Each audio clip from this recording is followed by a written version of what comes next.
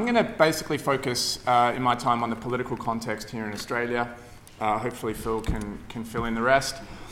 There is good and bad news, and I'll start with the bad news.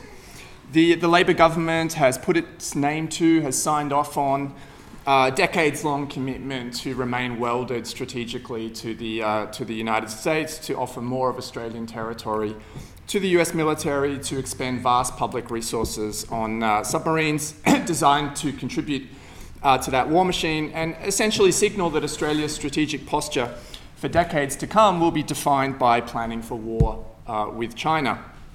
Obviously, the submarines are the headline item, but we needn't exclusively focus on them. I really see AUKUS as a kind of calling card or a foot in the door for Australia to engage in an ongoing lobbying effort to retain an American military presence in the region, which is still an essential part of the Canberra consensus.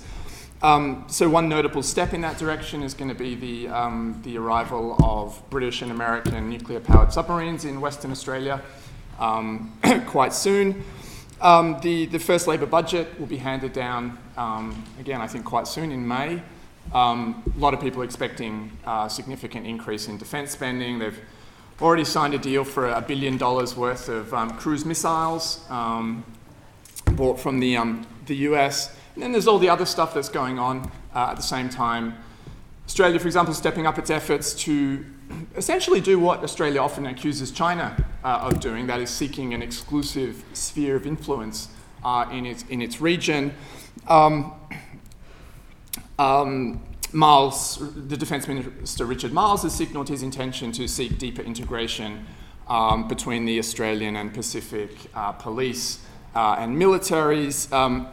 It's been a series of bilateral security treaties, first with Vanuatu last year, which is actually quite historically significant, given Vanuatu's role in the non-aligned movement. A founding member of the non-aligned movement has generally resisted these sorts of agreements. Australia feels that it's succeeded finally in pulling Vanuatu out of that position. A new deal with Kiribati, currently finalising negotiations with PNG, aiming at joint security operations, interoperability, and so on. Essentially, what you're seeing playing out there is an arms race between Australia and China to beef up the forces of repression in these countries. So you might recall the donation of automatic rifles that we delivered to Solomon Islands to help repress the protests that occurred there against the Sogawara government not that long ago. Now, there may be some short-term advantage for local elites in this region in playing off these two competitors, but ultimately, small countries that get caught up in big rivalries don't tend to fare very well in the end. There's an academic, or more of a spook really, at ANU, Rory Medcalf, who wrote a book about the Indo-Pacific geopolitics, and he embraced in this book the metaphor of the Great Game, which of course comes from the Russo-British rivalry across Afghanistan. And you only need to think about how that first Great Game worked out for Afghanistan to see what might be in store for the Pacific in this scenario. And of course, we should be conscious as well of the way in which the new war footing is filtering through to other sections of Australian society. And I think one obvious example that will be of concern to quite a few people in this room is what's going on with universities.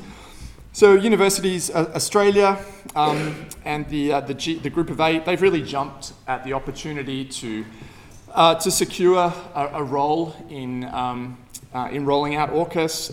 Universities Australia announced that, quote, universities are a crucial partner of government in Australia's defence transformation. They put in a submission to the Defence Strategic Review, which again is soon to be released. It's quite a shocking document in which they've clearly entirely bought into the defence worldview of looming threats. They announced that not just the hard sciences, but cultural studies, language can all be contributions to Australian security. proposing there a new, what they call a coordination mechanism between universities and defence to further remove any barriers to their mutual integration. Okay, so that's all bad news. Certainly for anyone worried by the risk of war or what militarism and nationalism can do to our society. The good news I want to point out is that public support for AUKUS is relatively soft. In a poll that was conducted in March, and this was after the multi-day red alert scaremongering that we saw in the Sydney Morning Herald, this was after the flag-draped press event in San Diego that announced some of the details of the AUKUS package. After all that fanfare, this essential poll showed that only 40% of the public believe that AUKUS will make Australia more secure, and that's trending down. 21% believe it will make Australia less secure, trending up. 20% see China as a threat to be confronted, trending down. And 67% see China as a complex relationship to be managed, which is trending up. Obviously, one poll isn't worth much, but you can see that this gives us something to work with. And one cause of this obvious lack of enthusiasm for AUKUS is the very public open split in Australia's political and diplomatic elite on this question. So, say what you like about Paul Keating. I don't imagine that he'd have too many fans here in this room, but as a public intervention that provided people with the basics of a case against AUKUS, I think we have to say his address to the National Press Club was pretty effective. And in that address, he laid down a very simple challenge to the pundits that support AUKUS, which was to substantiate this idea that China presents a threat to Australia that must be met militarily, and not just militarily, but by opening the nuclear Pandora's box. And it was instructive to watch in the wake of that event these supposed defence experts floundering in response. You know, you saw op-eds claiming that Keating was stuck in the past, that he didn't appreciate that China was attacking Australia with cyber attacks.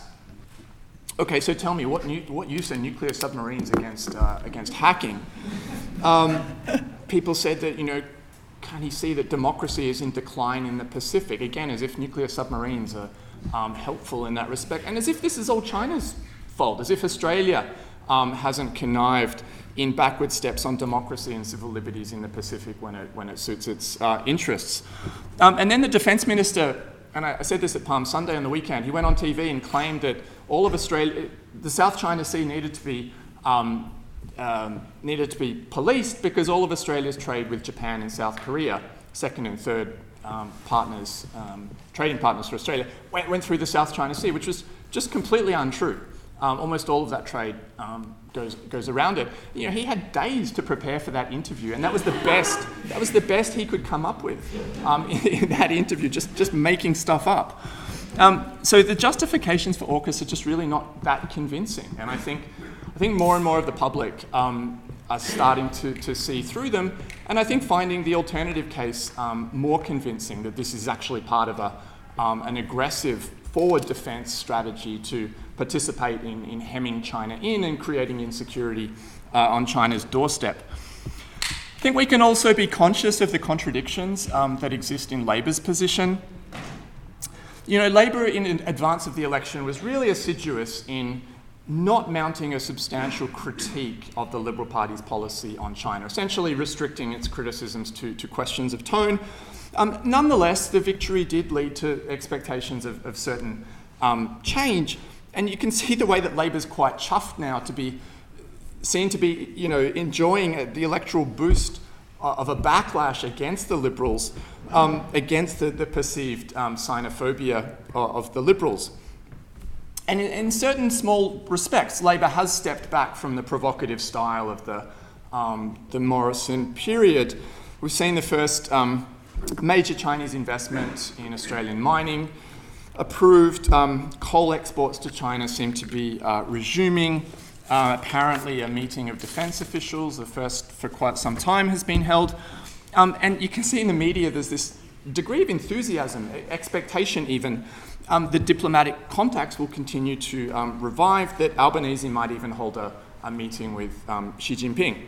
So Labor's term for this is stabilisation. I think we need to be careful in interpreting that. I don't think we're seeing Labor move back to a more traditional hedging, balancing position between China and the US. I think, in fact, Labor's in a position now where it sees in Biden a more reliable steward of American empire than someone like Trump, and is possibly tempted by the idea that Australia can step back and not constantly be putting itself on the front line in pissing off China. But essentially, Labor would have us believe then that it's possible to commit to something like AUKUS with all of its implications, in a way that avoids stirring up anti-Chinese racism, that avoids giving offence to Beijing. And I just don't think that's going to be possible for them. You can't bring the public along with you on a campaign against China without the sort of scaremongering that we saw in the Liberal Party engage in. And we are seeing signs of that as well as part of the package of Labor policies, the ban on TikTok, the removal of Chinese-made security cameras from Parliament House, and of course, behind all this is the deeper uncertainty that shrouds the whole question. Australia is clearly looking for America to do the heavy lifting in containing China. But of course, there are deep anxieties that America doesn't really have a strategy to do that. To the extent that America is articulating a strategy to do that, it's one that sort of implies the converse, that they would actually like to see countries like Australia do more of the heavy lifting to contain China, right? This is something that's arguably inherent in this new buzzword in Washington, integrated deterrence.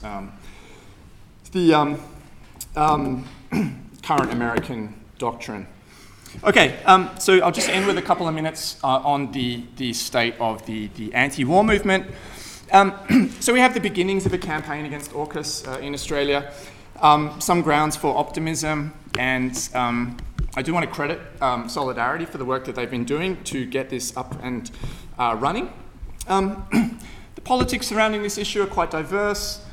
There are folks that we would say, are genuinely right-wing forces coming from an Australian nationalist perspective, circling around this issue. But this is a sort of a bigger centre that's dominated by versions of the dovish elite critique of AUKUS, people who are opposed to a doctrine of forward defence, Australia projecting military capacities deep into Asia, opposed to this integration with the US, but insisting that Australia needs an alternative defence policy. And some of those conceptions can be quite hawkish in their own way. You look at the tradition of thinking around, the Defence of Australia doctrine, people inclined in that direction are often, in fact, more open to the idea that Australia needs to acquire nuclear weapons in order to go it alone independently without the US. For example, you see a lot of this politically disorienting emphasis on national sovereignty and the compromise of that. And here I think there's room for a degree of nuance. I don't think it's insignificant that Australia's ability to take an independent stance on foreign policy issues will be further constrained by AUKUS.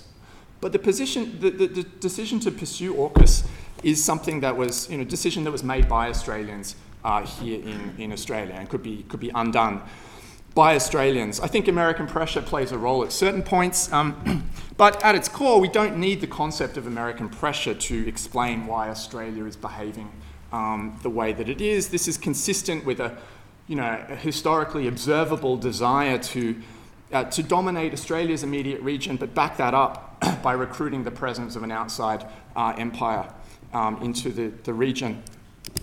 And a lot of this sort of, the centre of gravity within current anti-war campaigning is informed by a sort of a realist, realpolitik view of international relations, which basically says that the alternative to confronting China is placating China.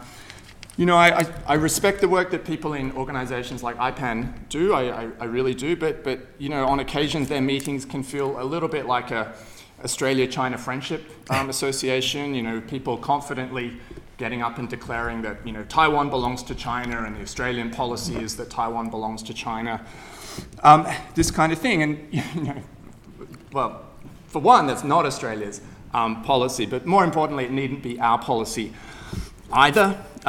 You know, we support the principle of self-determination, with the proviso, of course, you know, we need not support concrete actions that are very likely to trigger an inter-imperial war, such as a you know, unilateral Taiwanese declaration of independence. You know, people who think you need to refute the claim that there's serious repression taking place in Xinjiang. We don't need to refute that. There is serious repression taking place in Xinjiang.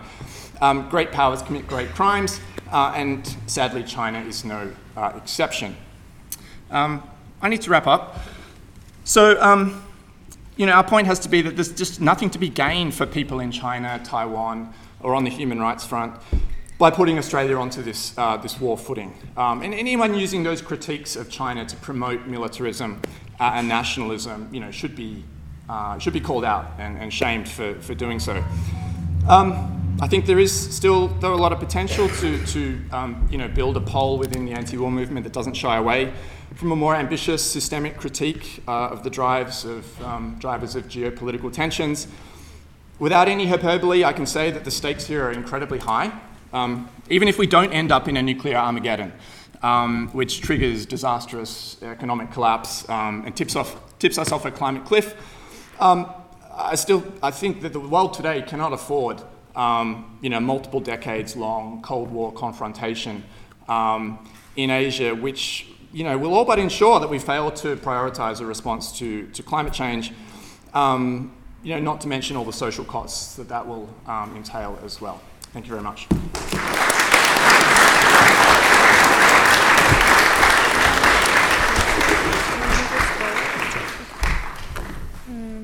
Thank you so much, David. We're just going to hear from Phil now. Okay, thanks. Yeah, I'd like to start by acknowledging the traditional owners of the land we're meeting on, the Gadigal and Dharawal people, acknowledge Auntie Rhonda and thank her for her welcome to country.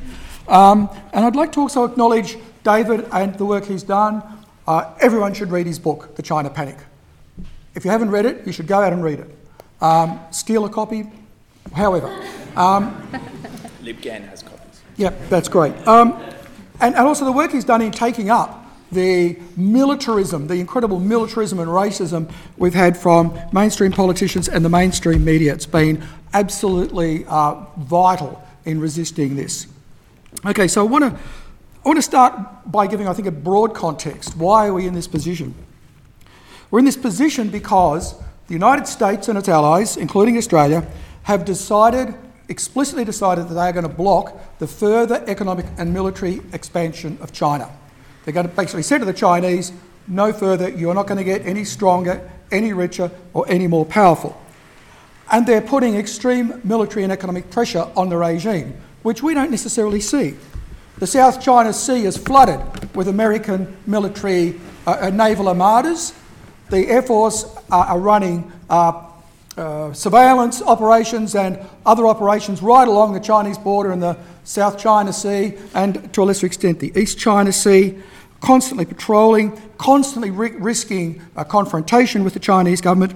Senior US naval and military officers have told their staff to be ready for war at any time, including literally the statement, we have to be ready for war tonight.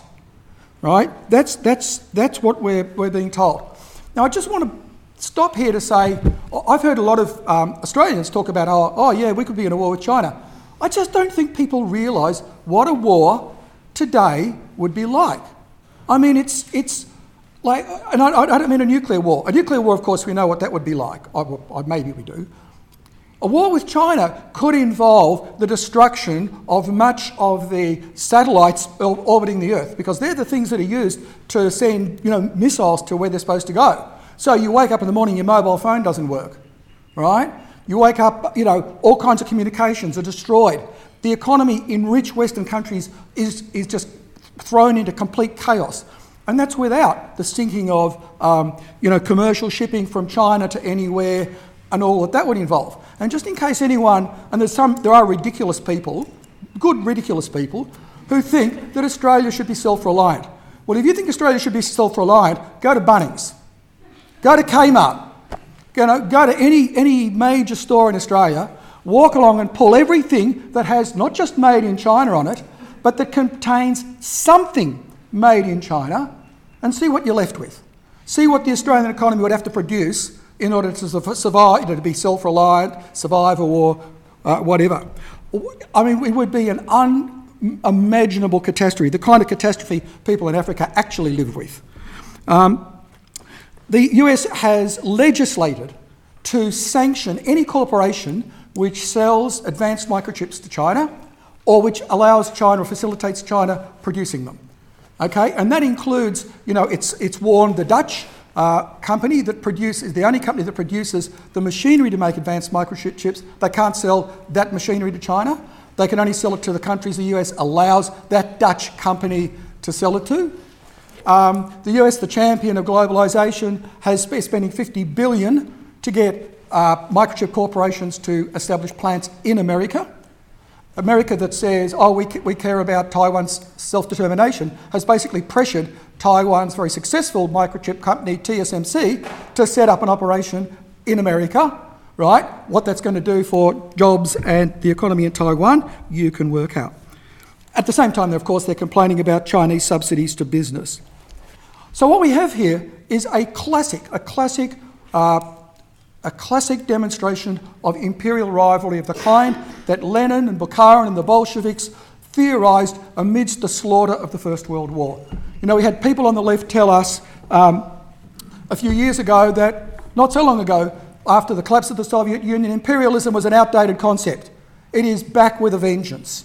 And the imperial rivalry we're seeing is driven by the imperatives to control the production of surplus value, to control surplus value that's produced in the economy, to control how goods are produced, where they're sold, markets, and to control territory. And that kind of imperial rivalry, the kind we're seeing today, leads to war.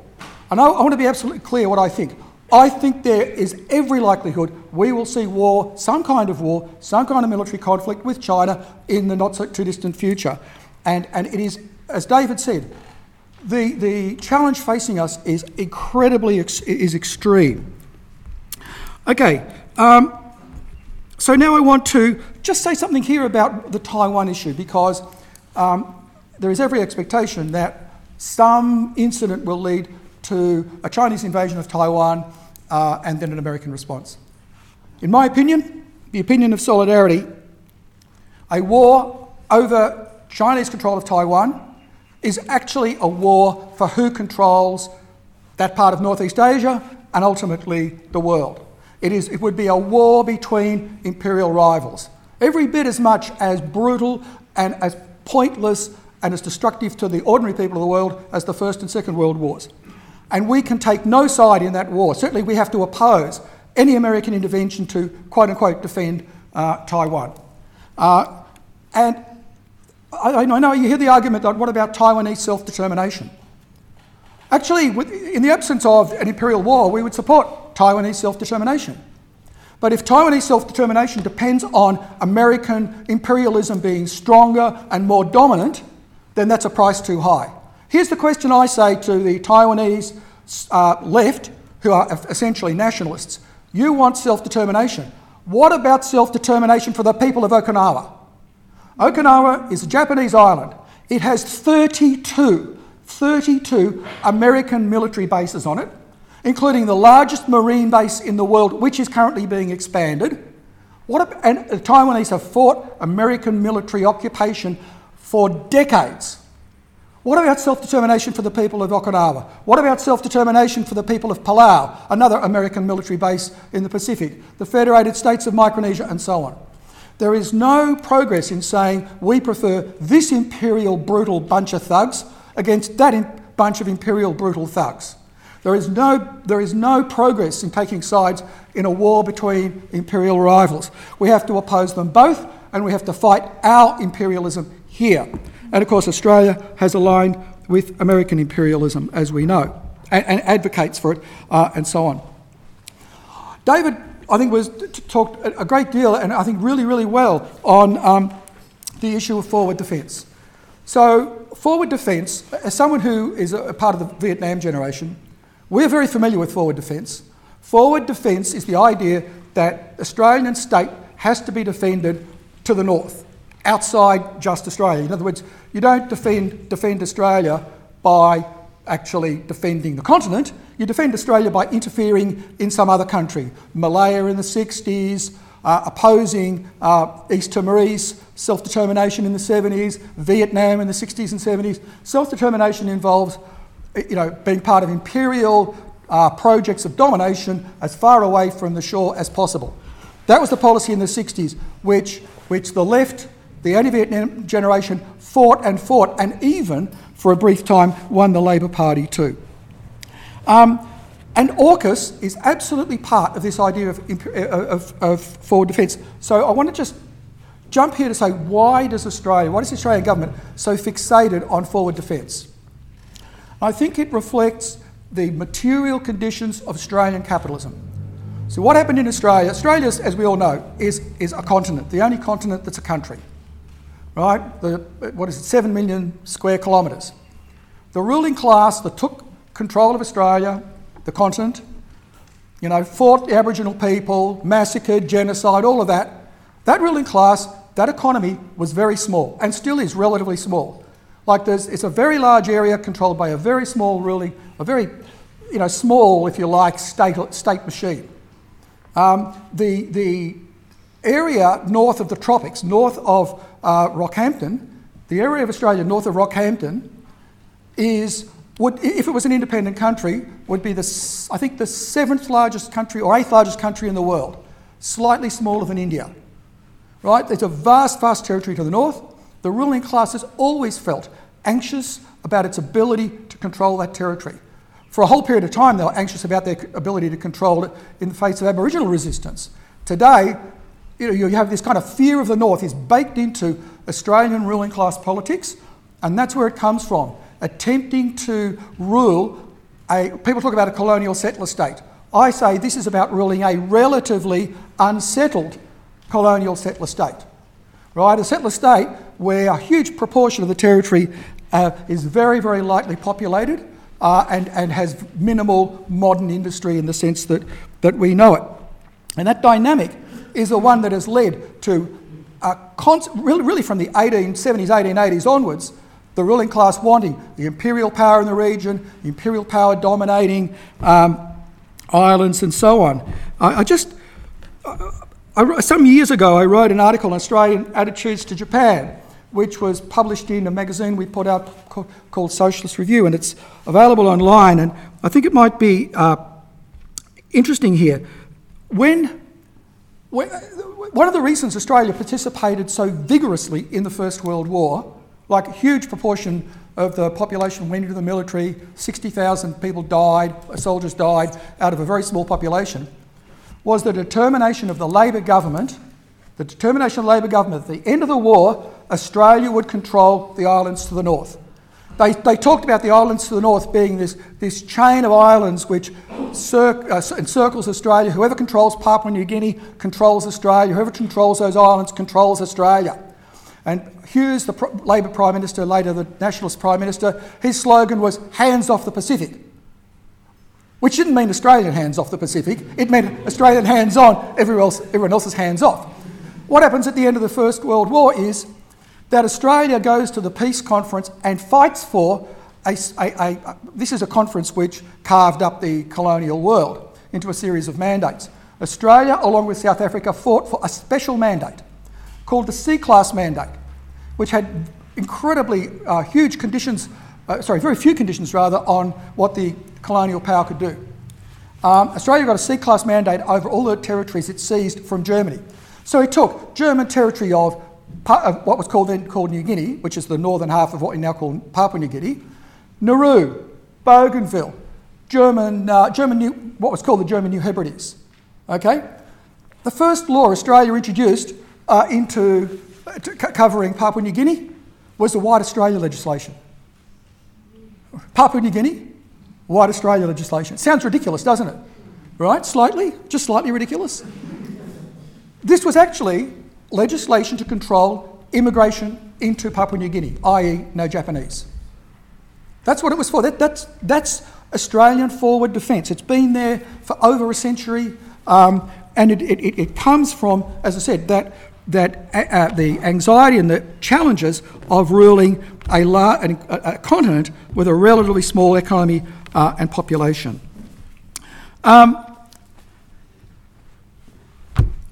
AUKUS absolutely fits into this, because AUKUS, I think we're right to see AUKUS and the nuclear submarines as an attempt to wage war, when, if necessary, on the Chinese Navy in the South China Sea. I think it's absolutely right. That is one of the principal objectives. Another principal objective, actually, is to assert Australian military power in the region. In the region, not just against China, but to just say to the Indonesians, you know, we've got American nuclear submarines. What have you got? To say to Singapore, you know, Singapore's an island, a port country, a country which is a port and a city. We've got nuclear submarines, right? If there's any trouble, you know, we can defend you. Of course, that assumes that you're doing what we want you to do, right? Singapore absolutely hates AUKUS. The ruling class in Singapore, right, a vicious, brutal dictatorship, essentially, right, very nasty, hate AUKUS. The region really hates AUKUS. What they hate also is the arms race that this rivalry with China is unleashing. I think the other element to Australia's forward defence strategy is the fact that the Australian capitalism has always been profoundly integrated into global capitalism, which again is why the whole idea of a self-reliant economy, making everything we consume here, all that stuff is complete nonsense. From the very beginning, you know, Australian wool industry took over global wool markets, right? Destroyed the German wool industry. Australian coal industry destroyed the British coal industry. Australian mining is, you know, Australia's the great mining exporter of the world. So Australia is globally totally reliant, Australian capitalism, totally reliant on export markets globally. Equally, it's always been totally reliant, or very largely reliant, on the import of foreign capital and foreign technology to build manufacturing, you know, more sophisticated production systems in mining and agriculture and so on. Totally integrated into global capitalism. It's always wanted to have the weapons and the presence to be able to have a stronger seat at the table about what happens globally. Again, AUKUS is part of that.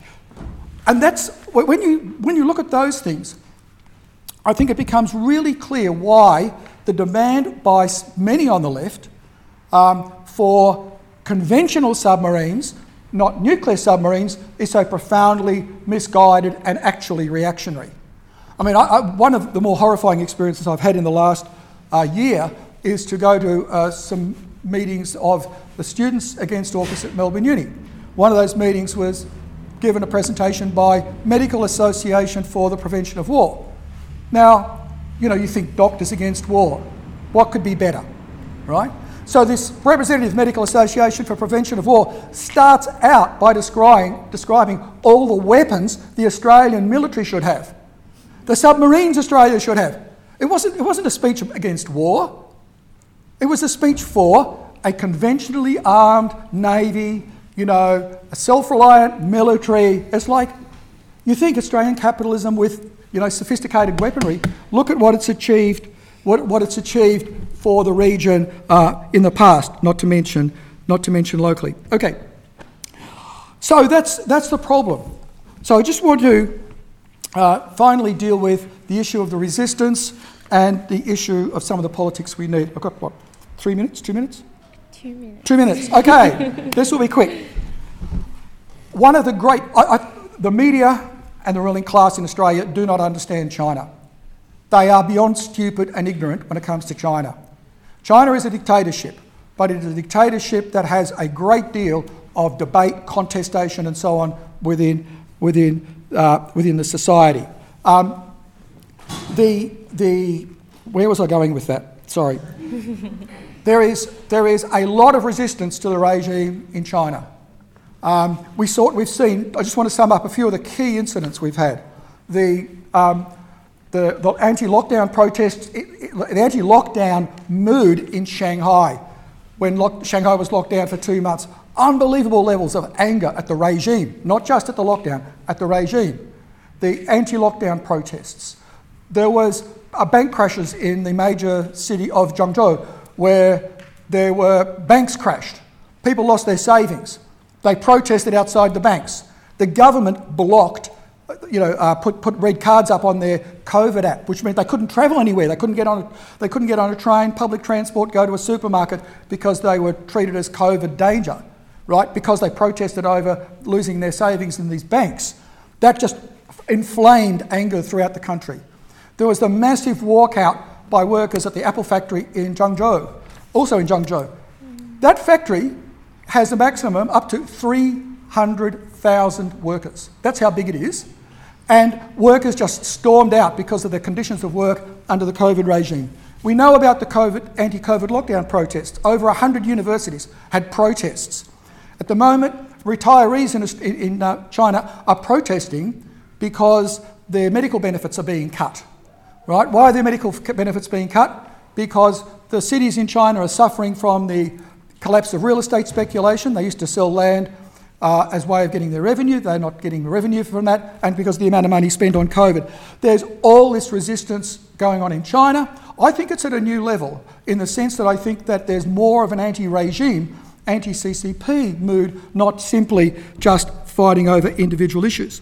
People can talk about the attitudes to AUKUS in Australia, but one thing I think is clear, that when the government announced that AUKUS was going to cost $368 billion, but we couldn't afford to fix the health system, we couldn't afford social housing, we can't afford to do anything that deals with Aboriginal people to their benefit, we can afford police. When you go through all the issues, there's the wages, pressure, can't have wage rises.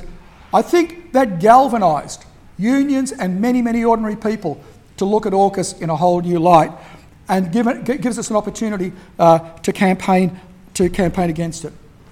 So just finally, I just want to say something about the campaign. David, I think, made some really appropriate comments there. We're working with left nationalists. The left nationalists, I think, are completely wrong, and I think their ideas potentially in the future will be very, very unhelpful in terms of building a campaign. Actually, I think the biggest problem with the left nationalists, many of whom come from a Maoist background, is just their straight out conservatism. Their unwillingness, for instance, their unwillingness to meet in person in Melbourne, like at meetings. It's all on Zoom still.